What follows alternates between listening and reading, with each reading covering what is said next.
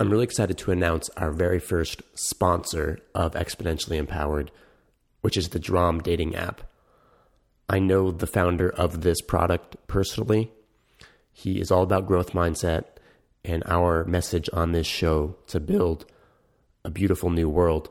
And this app can contribute to that because most dating apps suck. They're basically fast food face swiping apps.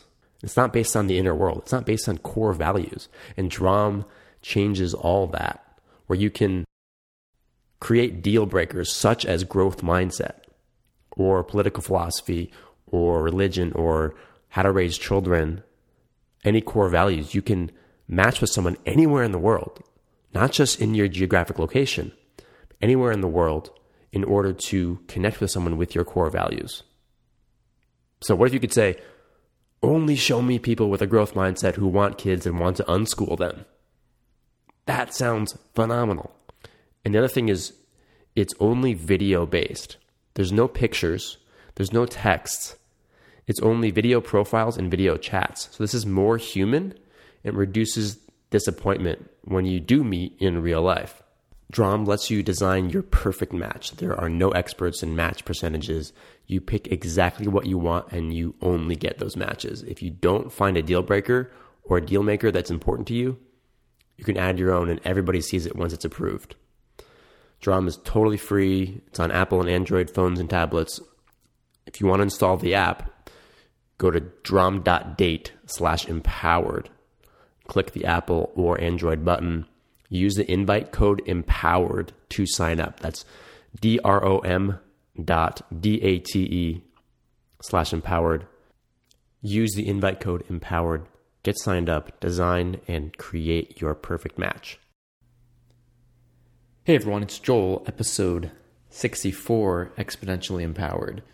Hope you are feeling peaceful today. I am excited to talk about anger. Let's talk about anger. Last week was sex. This week is anger. Primal experiences. But really, let's talk about anger. Anger is often seen as bad, especially in the personal development world, right? At least on the surface, in the perception of emotional intelligence, in this perception of someone who is self-aware and working on themselves, that anger needs to be tucked away or not ever occur. It can't ever be expressed, that it's bad, that if you are on the path of enlightenment and personal awareness and development, etc., that you won't get angry. And I've questioned this. Now, I think I used to think that to a strong extent. Personally, my story with anger, in a nutshell, is pretty angry in the sort of pre-teenage years in particular. A lot of that anger really started coming up as I was hitting puberty and feeling frustrations and needing autonomy and respect and empathy in a dysfunctional home that wasn't meeting those needs, and began to express that anger, but sort of erratically or non-constructively, right? And that was actually mainly ages 11, 12, 13, 14, I would say. And then actually into my teenage years, a part of me decided to mellow, to sort of repress that or suppress it. Of course, the only difference there is being conscious of it or not. I think it was mainly repression, where I didn't realize what I was doing. But I also had a conscious belief that it wasn't helpful at all to let that anger come out. And so I created more of a persona, if you will, of a calm person. Joel's chill, right? down to earth. And then I realized that doing that wouldn't actually effectively integrate the anger, right? But I didn't realize that until basically my early 20s. I won't tell the whole story here, but yeah, that came out when I was back and working with kids, is when I noticed that anger get triggered again. And again, it came out unconstructively. And so then it was diving into personal growth in my 20s and seeing that, okay, how can I become emotionally intelligent, get connected to my feelings and needs, develop self-esteem, operate from a place of self-leadership so that some part of me is not taking over and not acting constructively. And so there was sort of this understanding in my mind that anger was a problem, right? It had come out non-constructively when I was a preteen. It came out non-constructively when I was in my early 20s. And in both situations, there was a meta view that anger was a problem. And I'm wondering now, well, I'm much more confident in saying now that anger is a healthy emotion, and that it can be expressed constructively. And that's through compassionate communication, right? But also even just letting it come up and speaking compassionately in I statements is like valuable. Where maybe you actually raise your voice. You're saying, I'm angry. I'm really needing respect right now. That's a nonviolent statement. That's in alignment with nonviolent communication or compassionate communication. And so when I say constructively, it doesn't necessarily mean not raising your voice or feeling the anger. So channeling the anger constructively doesn't mean always, doesn't need to mean not experiencing the anger.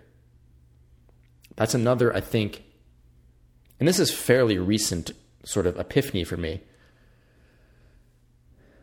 That's another, I think, nuanced misconception in personal development, is that constructively expressing anger is still remaining calm.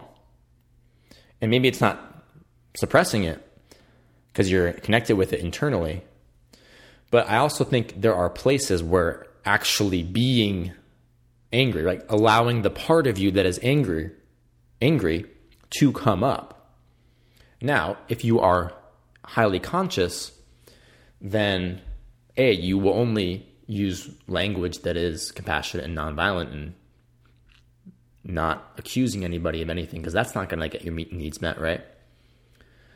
And also being aware that perhaps the majority of the time, it's more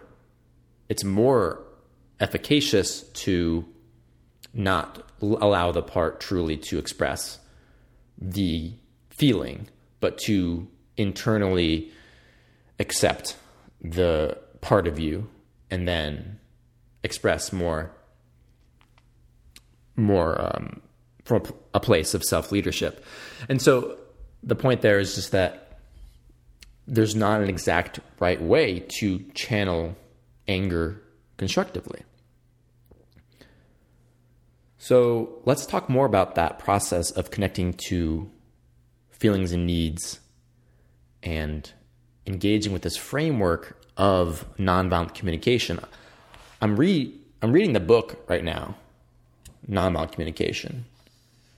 It's funny because I've been aware of NVC for over 10 years, and I would say practicing it fairly actively for about 6 years, but never read the book. I watched the 3-hour workshop from Marshall Rosenberg on YouTube, and that really clarified the process for me. But now that I'm reading it in actual written words, it's given me more calcification of the process and fine-tunement and I'm seeking to continue to gain competence, right? To move from conscious competence to unconscious competence. It is the goal that I have in these coming years. And so he's talking in this section that I was just reading about expressing anger fully. And what he talks about in particular is first taking responsibility for your anger, and that the stimulus of your anger is not the cause of your anger. There's a distinction there. So you might hear someone say something and then you become angry. Well, if you say, I'm angry because you said that, that's actually denying responsibility, and it's not connecting to the needs behind the feeling. So this is a useful tool and distinction here. Because on the surface, it sort of seems like you could say, I'm feeling angry because you said that. Is relatively nonviolent, right? You're just expressing what you're feeling. But the word because there is the key. You are stating that it is a causal sequence, right, of the person's words and then your anger. But really, there's two layers of cause. There's the cause because you're not getting a need met. Maybe you're needing respect. You're needing empathy. You're needing to be understood. And then below that is your childhood experience is likely getting triggered by the external event. But this is really key in constructively expressing your anger, is to be purely responsible in how you articulate that. So again, if you say, I'm angry because of the outside event, I'm angry because you said that, I'm angry because of this law. Well, you're angry because you're needing autonomy, or you're needing choice, or you're needing to be understood. So parsing that out, tweezing that out is really key. Owning 100% the responsibility. And so what you can do is just be aware of that one word because and replace it with I'm needing. I'm feeling anger and I'm needing. And that's going to break that chain right there. So that's an essential way to constructively channel the anger, is through these NVC steps. Another way to channel the anger, in a broader sense, is creativity. So you see the problems in the world, and you want to get in touch with that anger. You want to get in touch with that anger.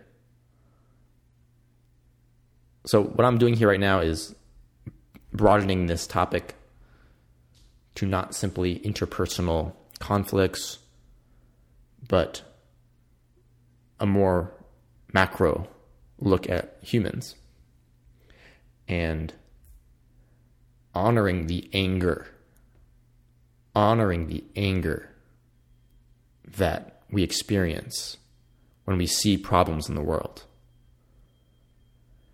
And it is very healthy and essential for us to get in touch with that anger.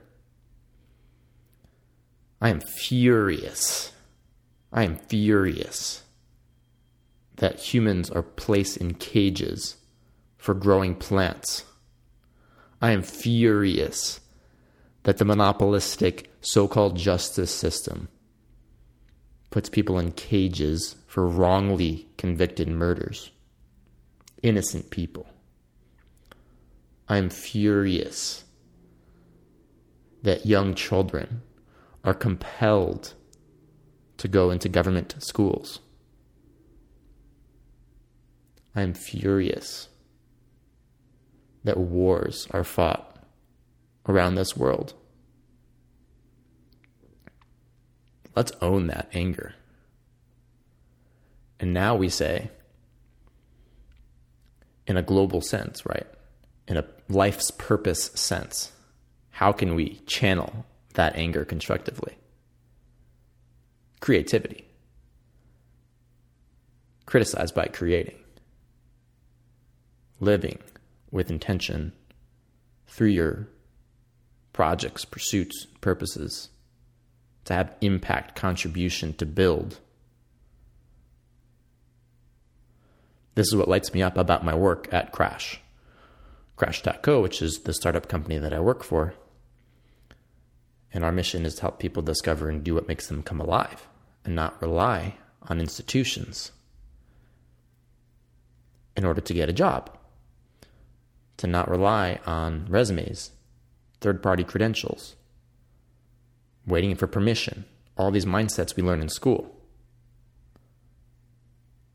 And so what lights me up is the possibility of freeing the children through spreading the mindset of permissionless living, self-directed living, independent, autonomous living. And if that can scale, our message and mission can scale, then these schools become more obsolete, don't they? So that is a path of constructively expressing my anger. It's analogous to Rosa Parks refusing to stand up on the bus in Montgomery, Alabama. She wasn't simply physically tired, didn't feel like standing up that day. Maybe that was part of it.